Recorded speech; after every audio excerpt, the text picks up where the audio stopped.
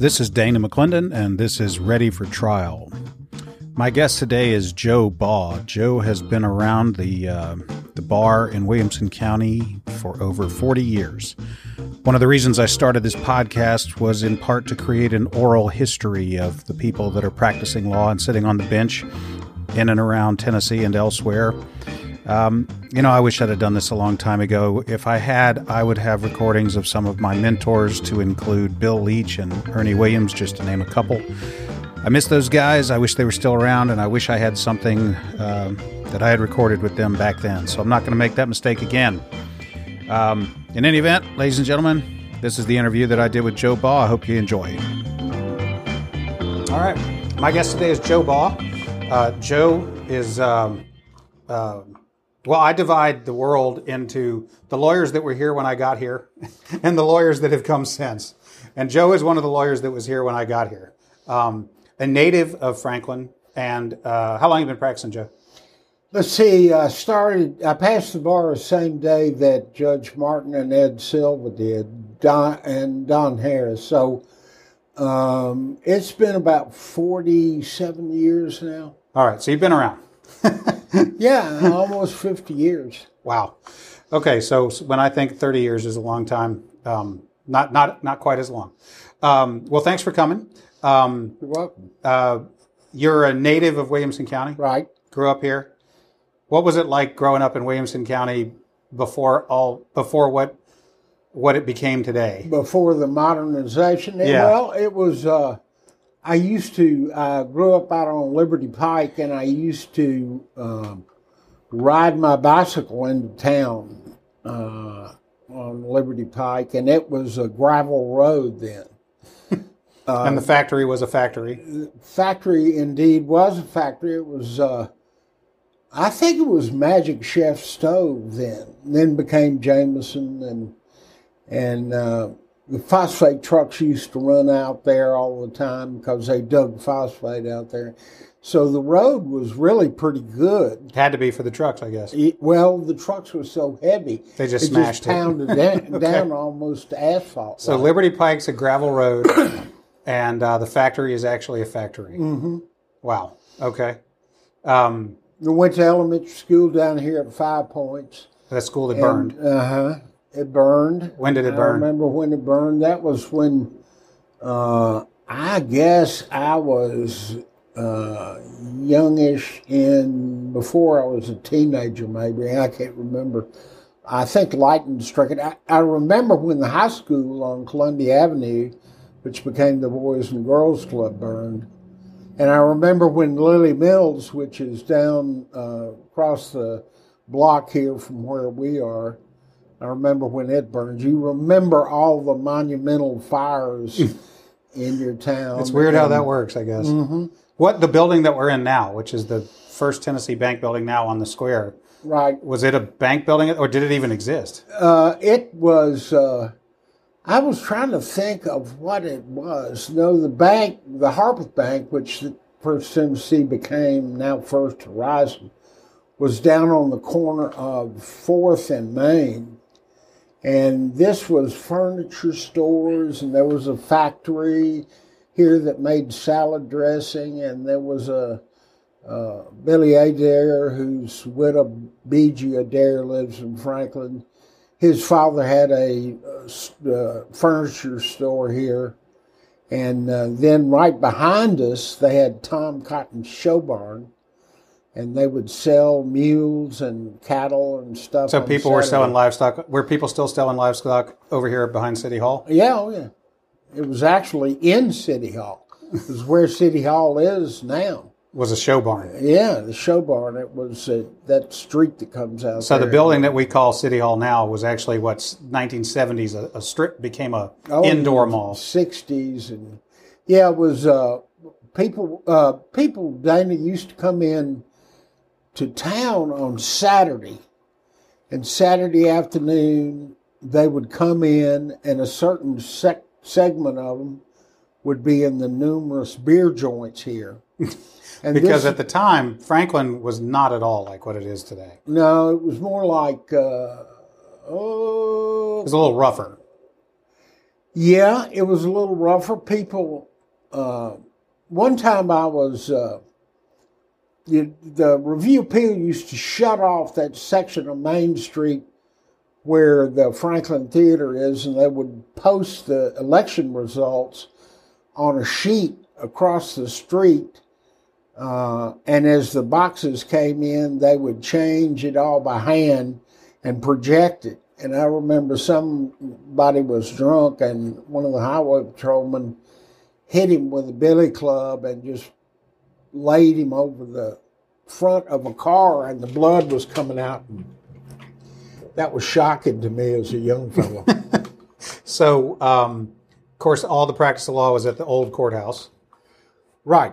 All the law was at the old courthouse. As a matter of fact, all the county businesses were there. So there was no, because it was still a hospital. Register's office. Well, what we call the old county hospital had not yet become right the I was administrative part of that complex. Lawsuit. Okay, maybe we'll cover that. So, because, where'd you go to college? Vanderbilt. Law school? Mercer in Georgia, Macon, Georgia. And then you come home? Right. And what drew you? What sent you to law school, and what drew you back home to practice? Well, I was talking to people, and they said it's always good to practice where you know somebody, and I knew people.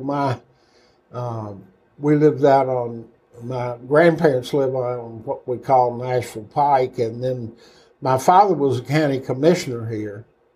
So I came back and practiced with Mabry Covington and Carter Conway when I first came back, and I mainly did titles and appointed criminal cases. Where there probably weren't 12 lawyers here then. Actually, there were quite a few. I'd say about 20, 25. Okay. Tom Fox and Tyler Berry and all his bunch, and C.D. Berry and Cletus McWilliams. Dave Alexander always was bringing in new people. Jim Peterson. I got my share of Dave Alexander stories from Ernie Williams. Right. They used to go out to the Shoney's to eat. That was Mr. Alexander's place. Right. I expect that a lot of them may be true. Some of them, anyway, maybe. So you come back. What year is it you come back and set up practicing? 1974. I came out of law school. Well, I'd been to Vietnam, and I took law boards in Da Nang. And you took the bar exam in Da Nang. I took the bar exam. No, I took the LSAT in Da Nang. Oh, okay. I took the bar exam in Nashville. Okay. So I came back, and Mercer wouldn't have me where I graduated ultimately. But I had a friend who knew the dean at the University of Tulsa, and so I started at Tulsa. And I was used to being in bunkers, so I went to the law library and just read all the stuff. Then I made good enough grades to move closer to home, and that's when I transferred to Mercer and went down there and graduated in the top 20% in a class that I was refused admittance to. Well, that must have been some vindication. Mm-hmm. It was. It was a great school. It was a small school, very nice. And then coming back here, I knew a lot of people, but I had never been in a courtroom here till I came to interview with Carter Conway, and I saw Judge Henderson, John Henderson's father, trying a case. And ultimately, I worked on that case on appeal and started out and really learned a lot by getting appointed cases and trying jury trials. And so I started losing cases as an appointed attorney, and then got to know what would win a case and what would lose a case and what kind of case you had by doing that. And then a job came up with Elmer Davies as an assistant DA, and I started that in 76. So just in 9 minutes, you have just run through the pantheon of the Williamson County Bar of old. Right. Not that you're name dropping. Not only that, but the Nashville lawyers have always had a a very strong presence here in Williamson County. Yeah. A lot of them lived out here. You go to Murfreesboro, Gallatin. Their judges come from there. Their DAs come from there. Williamson County, all our judges come from Nashville. They practice in Nashville. A lot of them did. A lot of the lawyers came from Nashville. So you get that a lot. That you don't Columbia. You don't see that kind of stuff. But Williamson County's affluent enough that they draw in the big divorce lawyers, the big corporate lawyers. So it's been that way the whole time. It's been that way quite a bit of the time. So you start with Carter Conway, and then Elmer Davies, Lee Davies' dad, right, is the DA. Right. He becomes a judge later. Yes, there was a notorious feud between him and the judge that was elected in '74, Judge Larkin, who's now both of them are dead now, and they had just a gigantic feud because both of them were a little unhinged, and they got to feuding, and Elmer Davies just. It was understood between himself and myself that I was going to run for DA, and then about 6 months before the election in 1982, he decided he was going to stay on as DA. And then Judge Larkin sentenced me to jail for not telling him what had happened in our office. And Wait. I can't let you just skip over that. So we're in 1982. Right. Actually, this is the end of 81. All right, so you've made the decision you're going to run for DA. Right. With the understanding that your boss at the time, Elmer Davies, was not going to run again. Right. Was he going to run for something else, or did he? He didn't say. But he just said, "I'm not going to run again." Yeah. So, but then he decides maybe he will. Right. And Judge Larkin. No, he was going to run for judge. Oh, okay. Because he and Judge Larkin had such a feud. They were constantly battling back and forth about. So the elected judge. How many judges were sitting on the bench here then? 2. So Larkin is one. Who's the other? Judge Bell was one, and Larkin Henry Denmark was the Bell. other. And then Elmer decided he would not go into Larkin's court. Well, he's the DA. That left me to go into the court and suffer the slings and arrows. And a bunch of lawyers took advantage of that because Larkin was not kindly disposed to your whole office. Yeah. Right. So Judge Bell, who was on the bench when I got here, he's on the bench. Larkin's on the bench. Elmer Davies decides he's going to be judge and be rid of this Judge Larkin once and for all. Right. I know from history that Davies wins. By just a fraction. Like small amount. Right. Okay. Less than Russ Hellman beat me by. If you want to, we'll cover that. Beat me by 76 votes, and I think that Elmer beat Terry Larkin by 200.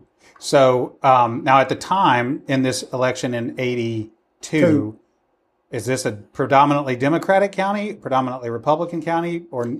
No, well, when they first came in 74, there was, it was about, the establishment was all Democrat. Right. Charlie Fox, Joe Herbert, Cletus McWilliams, Dave Alexander, they were all titular Democrats, but they were the conservative Democrats, the kind that are the conservative Republicans today. Okay. And then actually when I ran in 82 was the first time they had a primary for that case in the DA's office. So you had to run against someone in a primary? I did not run in the primary. Ernie Williams and John Rogers ran in the Republican primary. John Rogers won, and then I ran against John Rogers. Now, Ernie goes on to become U.S. Attorney. Right. What happened to John Rogers? He practices in Nashville, and he's passed away now. Okay. So there's Davies wins the bench. Right. You become the DA in 82. True. Okay. Ernie Williams runs, doesn't win, and is named U.S. Attorney in mid-'80s? Yeah. Okay. Maybe the late 80s. Late 80s? Mm-hmm. All right. And then you are the district attorney for 20... Yeah, 2 terms. Well, I was an assistant for 6 years and then DA for 16 years. Okay.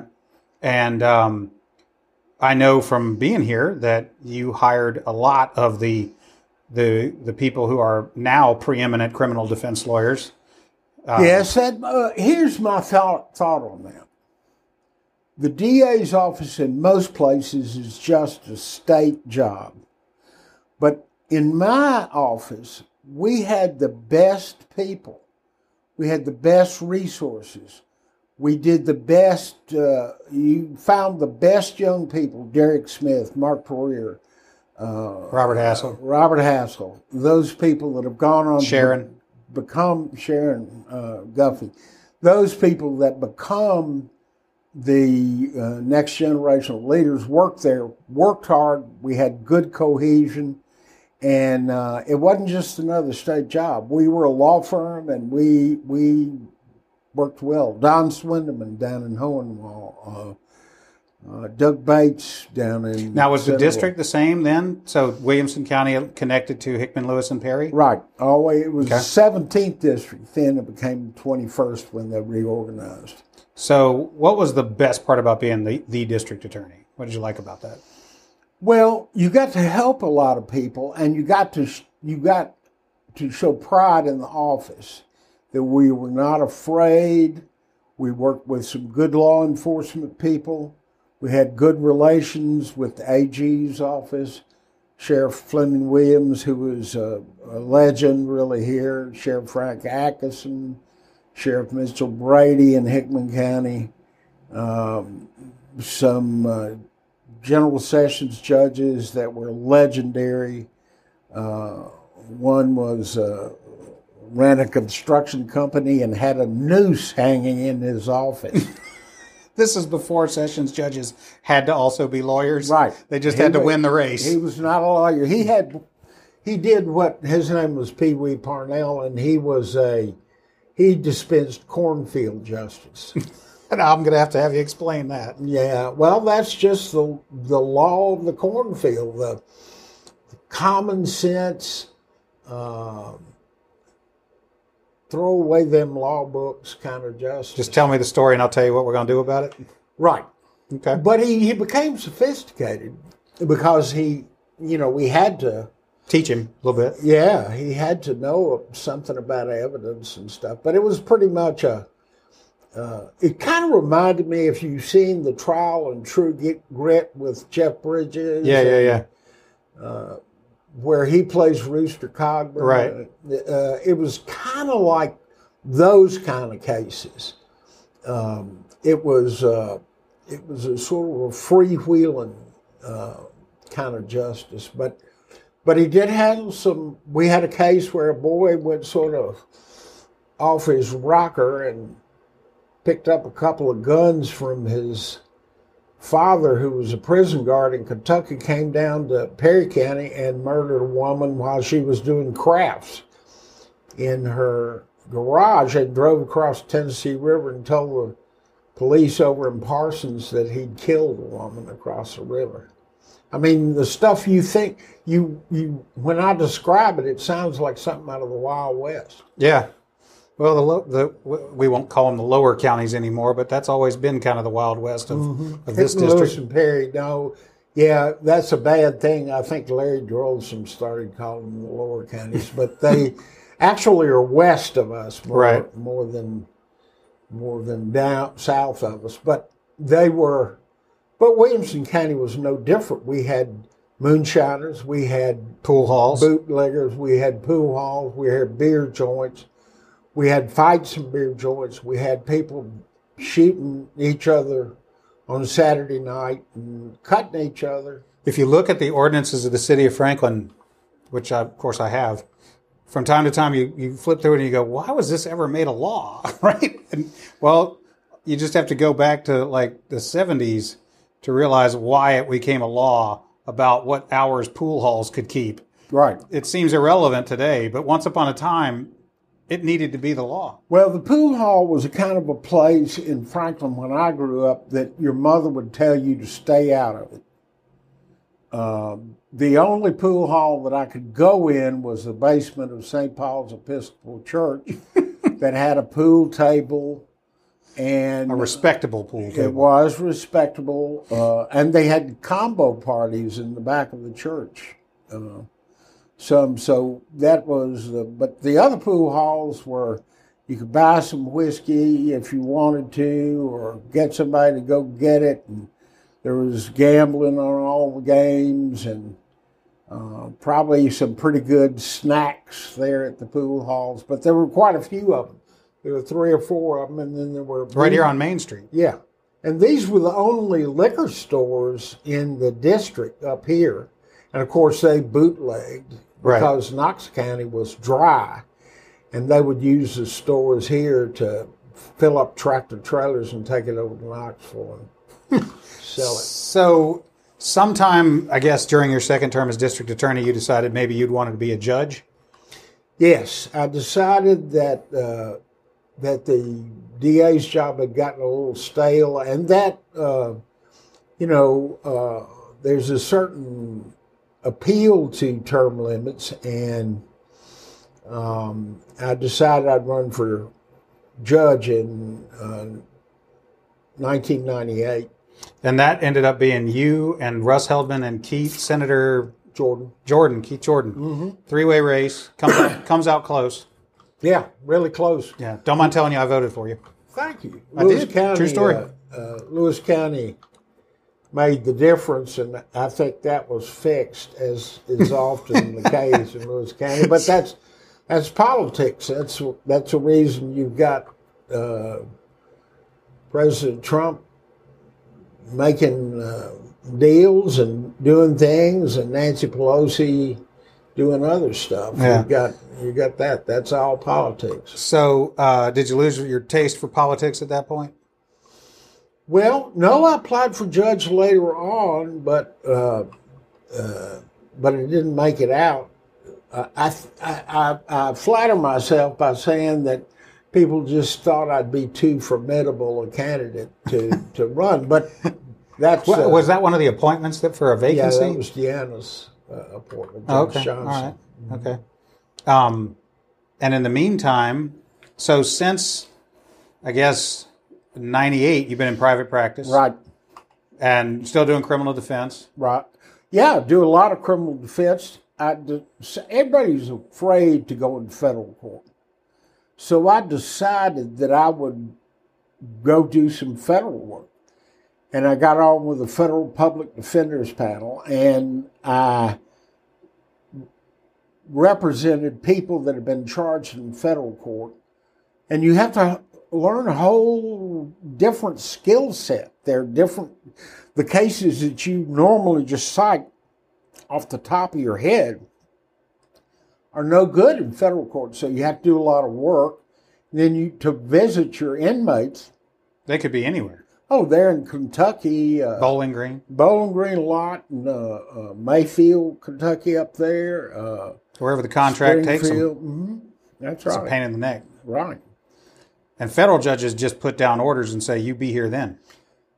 And there's no conflicts. You have to, but in a way that's good because you know exactly when to be there. You know your case is going to be heard. There's none of this docket juggling. No, there's not much docket juggling with them. So, what was the shift from prosecuting cases for 16 years to defending cases? How's that? What was that mindset like? Yeah, I don't. I've heard lawyers say, Ron Davis said for one, other people said, maybe John Henderson said, he couldn't represent the state or he couldn't represent the defendant. That was not me. If I couldn't try both sides of a case, I could go into any case, try both sides of it. You don't know really how the case is going to be tried. Of course, you don't know what their testimony is going to be. And let me tell you something. if you think you know what witnesses' testimony is going to be, you're sadly mistaken. You many times find when they testify. I tell clients all the time, it's a long walk to the witness stand, and there's a lot of people get religion on the way. Well, I would ask people, why did you say that? You told me before, and they say stuff like, well, I wasn't under oath then. I didn't know you meant this. Yeah. Well, of course I meant this. What kind of silly stuff is that? Yeah, that happens a lot of times. And then there are little small things that juries pick up on. Isn't it amazing? What juries seize upon. The lawyers, we prepare a case and we think, okay, these are the facts that matter. There's a ton of facts, but these are the facts I really got to get in front of the jury. And the other side's going to try to get these facts in, and maybe I can raise this evidentiary objection, whatever. So we focus on this universe of facts that, as lawyers, we've analyzed and think, these are the facts that the jury has to figure out who to believe or what to think. And then you try the case, and then the jury comes back with a question, and you're like, what? They want to see the first 5 minutes of the video. Nothing happens there's no point. What are they looking at in the first 5 minutes of this video? There's nothing there. Like the lawyers all thought, the part of the video that matters is from minute 28 to 40. That's what they want to see, the first 5 minutes. You're like, what are you doing? Well, one time we had a case in Perry County, and of course I do all the questioning when I was DA in the grand juries. And then when they get ready to vote, I go outside. Well, the grand jury room in Perry County was only separated from outside the grand jury by plasterboard that was no thicker than this iPad you have there. And we had a taking ginseng out of season case. Which turns out to be a crime. Yeah, that's a crime, take ginseng out of season. And so the guy from the Department of Agriculture was down, and he testified, and I asked the grand juries after his letter, I said, y'all know this guy? Oh, no, I never heard of him, no, anything like it. So I go out, and they're voting on it, and I get out right outside the door, and they said, oh, they got Bud again. They all knew it. They had the defendant. They all knew the defendant. They all knew that he took ginseng out of season, and they... Did they issue a true bill? Oh, yeah. Well, they, down there, and it used to be in Williamson County, everybody knew the facts. Before it got to the courthouse. Yeah, but then the judge was the last one to hear them. And they would tell you under oath that they don't know anything about the case. Don't know a thing about it. And they knew all about it. But that's good because you get the jury in the sense of the original juries where the jury was composed of people that knew all the facts. Right. Well, at least knew the people. Mm-hmm. Like, it wasn't hard to convince them that so-and-so had been a bastard again. He'd hit his wife again or whatever. We know he did that. Right. Yeah, there's something to be said for that, maybe. This idea that you get this pristine, pure, virginal jury of people that know nothing and will follow the law and ascertain the facts, that's the Easter Bunny. Well, Judge Russell, who was on the Court of Criminal Appeals for years, said that, in an opinion, that only those people with infrequent dealings with juries can say with any certainty what they'll do. Right. There's no telling. You can guess all you want to. And I've tried hundreds of jury trials, hundreds of them. And I was always nervous before the case started, and then you just settle down into a learned behavior, and you put the facts out there, and you don't know what they're going to come up with. Some of them are real injustices, in my mind, and some of them are insightful beyond any great jurist in the history of the country. I keep threatening to tell the story of my first jury trial, and someday I'll do that. Terrible injustice, but one that I had that was insightful. I had a guy down in Columbia. He was probably mentally ill. He had something wrong with him, and he was accused of phoning in a bomb threat to the elementary school where his son went to school. And apparently he'd had some clashes with the administration there, and he felt like they were treating his son unfairly or whatever. And He had been in the military, so people had this idea that he knew some secret sauce to make a bomb or whatever. So he was alleged to have phoned in a bomb threat. And we tried this case, and it didn't. It really was a case where if you were just listening to the story, you'd be like, this man doesn't need to be put in prison. He probably needs to be helped, and whatever. So I got the judge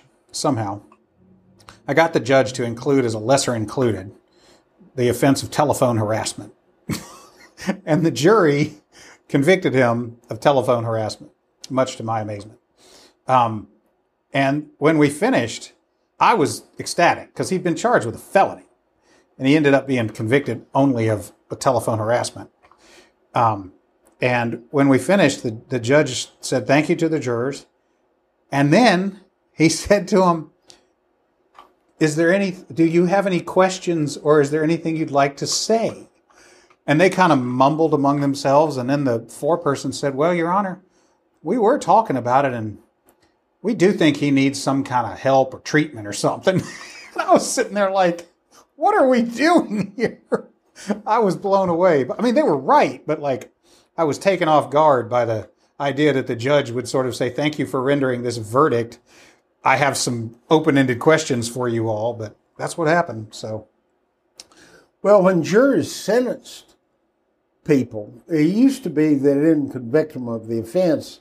They actually set the sentences. Yeah, they just picked the sentence and backed into the offense. And when juries did that, they would always, or many times, came back and would ask about, well, is he going to be able to be, how much time will he serve? Right. And the judge would have to say, well, you don't control that. You just set the time. And then they'd come back and say, well, what about parole? Right. Is he going to get parole? They wanted to pick how long he'd be in jail. Well, they wanted to fashion a sentence where what they wanted was what he was going to get. Yeah, they didn't want any doubt about it. That's because judges kowtow to juries so much. It gives them this. Magnifies sense of their power, and if they get too much of a sense of their power, they can mess up the case by putting a bunch of error in. Yeah, the questions that were posed by the jury in the first jury trial I was ever involved in were amazing. They clearly wanted to control specifically the outcome. They have that right to control it, but you've got certain rules, and you have to have a fair trial. You have to abide by the rules. And then once you get in there and the judge tells you, well, you're all powerful in this, you think, well, the halter's off. I can go anywhere I want to. Yeah. Yes. As I think about it, you're right. The questions that I've had a jury ask in criminal cases almost always had to do with they wanted to measure exactly the punishment so that it wasn't too little or too much. And they just didn't know how to get there. And that's why it's important that the juries know how much time the person's going to get. Which they don't now. They don't, and that's a real mistake. I agree. I think for those of you listening that don't know how this works, in Tennessee anyway, all the jury does is decide whether or not a person is guilty of one or the other charges or not, period. At the end of that, the judge then, decides what the sentence is within a specified range for that offense. So the juries don't know that if they convict of the second count, that the defendant might get 15 years in prison or might get probation or whatever. The jury doesn't know that there's a vast difference between second-degree murder and voluntary manslaughter. Right. So I did play a little bit of a game with that bomb threat case. The judge was willing to instruct on lesser included. And then he asked me if I would waive the jury setting the fine. And I said no. I insist that the jury set the fine.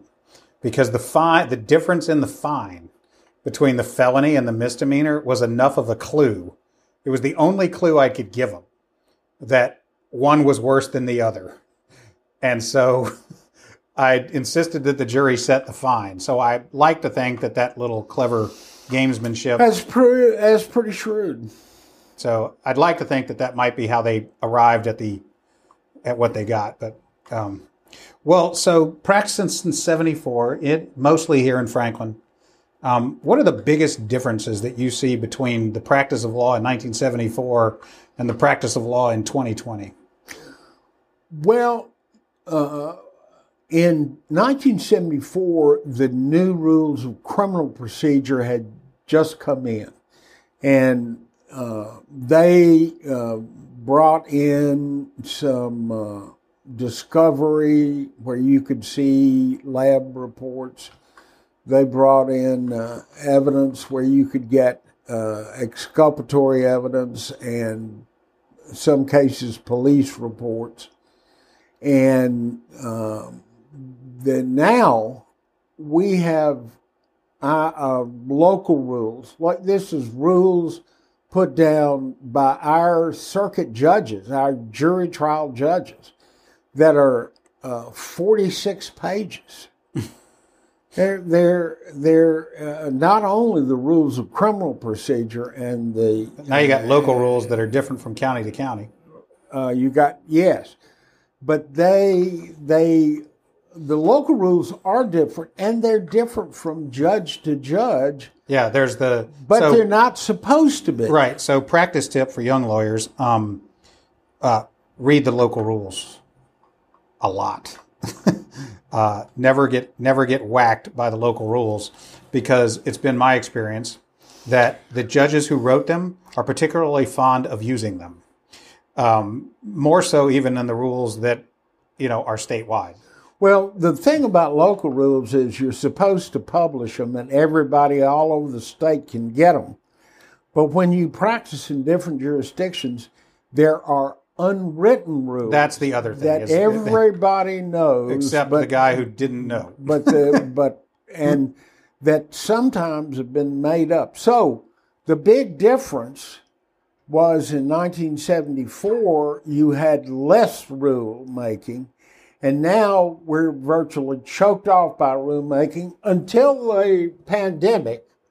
And then everybody is afraid to make rules because they really make a difference. They'll make a big difference. Yeah, the practice of law has changed more in the past 120 days than it had in the prior 12 years. Probably. It makes a big difference, and things that we accept, like the other day, the Court of Appeals ruled that confrontation under the Constitution requires that you bring the witnesses into the court so everybody can see them and you can face-to-face talk to them. Well, that's shocking because it's expensive and in some instances dangerous to bring somebody on an airplane from another state to come in and testify and put them in a motel where they're in contact with everybody in the world, truck drivers, whatever. And so we have these commandments under our Constitution, and you have to accept common sense. Like the other day, Justice Gorsuch said, it's crazy in Nevada that the judge can enjoin churches from having ceremonies, but that the casinos can run full blast. Yeah. And he was saying that that's just not right. And it isn't just not right. There is no First Amendment right to gamble. But there is a First Amendment right to freedom of speech.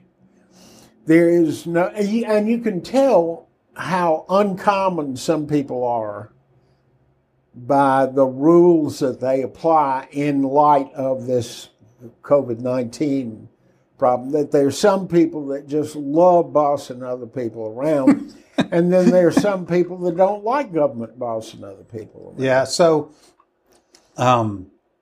I was going to ask you how much of this whole virtual lawyering thing have you gotten up to speed on, or accepted or rejected?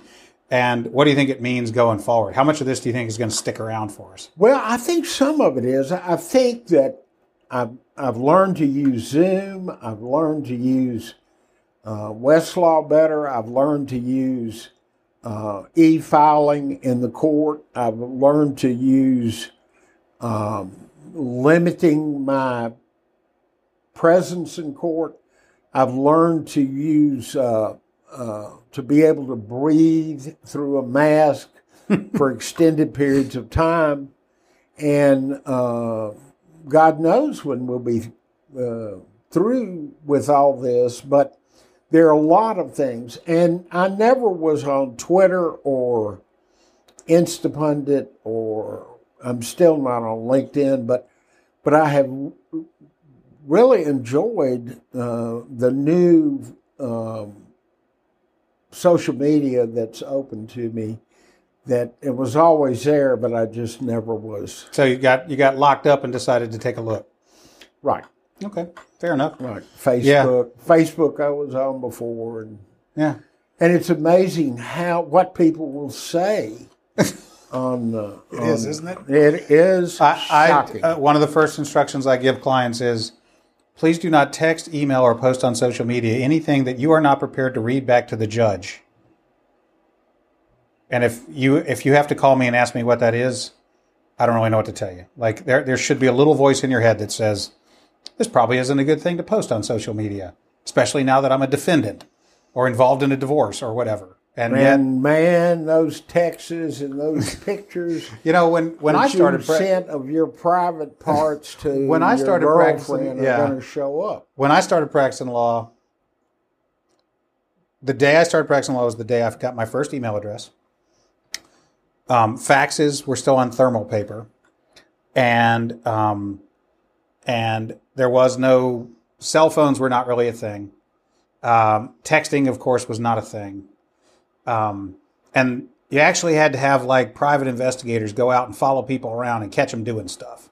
Now, you just get their Facebook and their text messages, and that's it. Like those text messages can really hang you. Yeah, they're magistrate, especially when you're erasing yours and they're keeping theirs. Yeah, Magistrate Ballinger in Nashville, who does all of the domestic violence orders of protection stuff for one of the circuit judges down there. Every single time I've been in her court, she's had at least one witness get on the stand. And then she'll look at him and go, give me your phone. Give me your phone and open up your messaging. And she'll sit there, she'll scroll through it and read that stuff. And she's like, I get it. Yep. And it could be the respondent, it could be the petitioner or whatever. But I've seen her like literally take 5-10 minutes. And I don't fault her. I think that what you wrote, what you said to this other person in your life is compelling evidence. And penetrating insight into That's why you want to take your SIM card out before you go into the courthouse. Okay, that may be one way to look at it. So what's next? What you just going to keep practicing law until you tire of it, or? Well, I am. I do cases. I don't know. I was talking to a lawyer that I had practiced with for a long time, and he said that he felt like you lost your relevance. Well, Don Young retired for like 12 years, didn't he? He kept threatening to do it. Yeah. Young was... Every time I saw him coming out of the courthouse, I said, I thought you retired. He said, I am retiring. Well, he always said he didn't go to Nashville or he didn't go to Columbia, but then you'd see him in Nashville and Columbia. But that's I think lawyers, when they get older, have a right to just sort of leave it up in the air where they are. And certainly, the practice of law in advertising.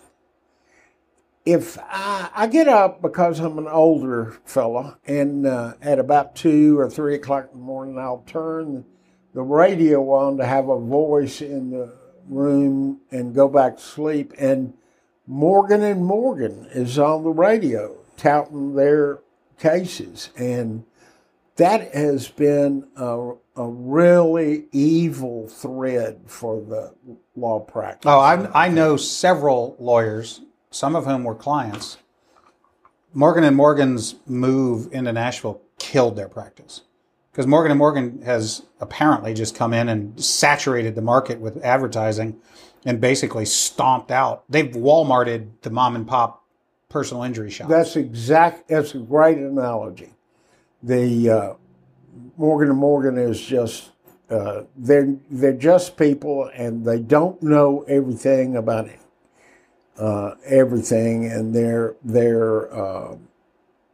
it's the lies and the misrepresentation that are allowed with advertising are just a really significant difference in practice. You probably didn't have a lot of internet website presence overhead when you were practicing in 1974.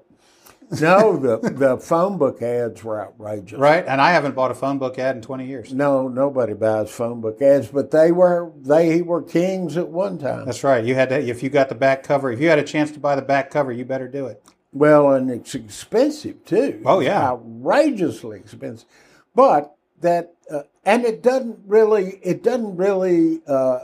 It's just lawyer advertising is not a good thing, and I think some Justice Powell on the United States Supreme Court said it really was terrible, and that it would hurt the legal profession, and I think it has. I tend to agree, and here's why. We are a profession. We are a practice. There are a lot of analogies to the practice and profession and art of medicine, as between art and medicine, or medicine and law. We would never, in a million years, accept a doctor coming out of medical school, passing one exam, throwing up a website and advertising for surgical procedures without having been mentored and watched and shepherded through an apprenticeship for years. And yet, if you're a lawyer, the day after you pass the bar exam, you can turn your website on and spend $10,000 a month and make your phone ring and go to court with people who may not have had the wherewithal or the understanding of the difference between your beautiful website and what you actually know how to do. And we would never ever let surgeons commence the practice of medicine as a surgeon the way we let lawyers become trial lawyers. Well, and I know that insurance companies have abused their positions and their power and their abilities, and that some of this is these trial lawyers are abusive, but to have one firm or to have a lawyer with a website or a TV spot that really gives the wrong impression is just not good. Like it's not good to have. One of the worst things I think we had was interstate banking, where we had a wonderful group of local banks where people knew everybody, and then they were all just eaten up and there's there's like 6 or 8 banks now. I mean, realistically, there's more, but I mean, there used to be 6 or 8 in the county, right? And there's not now. There's just branches of national banks that don't make decisions locally, And when you get law firms or insurance companies or brokerage houses doing the same thing, or realty companies, whatever, if bigger is not always better, and it can lead to some real abuses. Well, Joe, I appreciate you doing this. Anything you want to add? How do we find you? How does somebody that wants to hire you find you? Well, I have a website, balllaw.com. BAUGH law.com? Yeah. Okay. BAUGH. You're old school. They still need to call you. Yeah, they can call. They can call me, or they can. My email address is joe@balllaw.com. All right. And you can call the office, or you could just come to the courthouse and say, "Where's Joe Ball's office?" Right. You are on the square right here in Franklin. I've been there a on the long square. time. I have. And you're easy to find. So you're doing. Thank you, Daniel. You're I doing criminal appreciate it. defense and what I write a lot of wills. I do Okay. probate work. Okay. I do occasionally personal injury. So I do Domestic stuff? I don't do domestic. Okay. So anything that happens at A our little courthouse. of that goes a long way. Yeah, you're right about that. So pretty much anything that happens at our courthouse here, except the domestic stuff. Right. All right. Joe Ball, ladies and gentlemen. Thanks for coming. Daniel. My thanks to Joe Ball for sitting down with me. I'm going to tease the next episode a little bit. After I recorded this interview with Joe Ball, I went and recorded an interview with Tony Turnbow. If you are a history buff, you will not want to miss the next episode. Joe alluded to it just briefly in this episode, the Meriwether Lewis issue that he was involved in. I dig into that with Tony Turnbow a lot in the next episode. And if you are a history buff or know a history buff, especially if you have any interest whatsoever in the Natchez Trace, Meriwether Lewis, or Andrew Jackson, you will not want to miss the next episode. So this is Dana McClendon. This has been Ready for Trial. If you like what I'm doing, click all the subscribes and likes and everything. And if you want to be a guest or know someone who should be a guest, hit me up. I'm easy to find. Until next time, thank you for listening.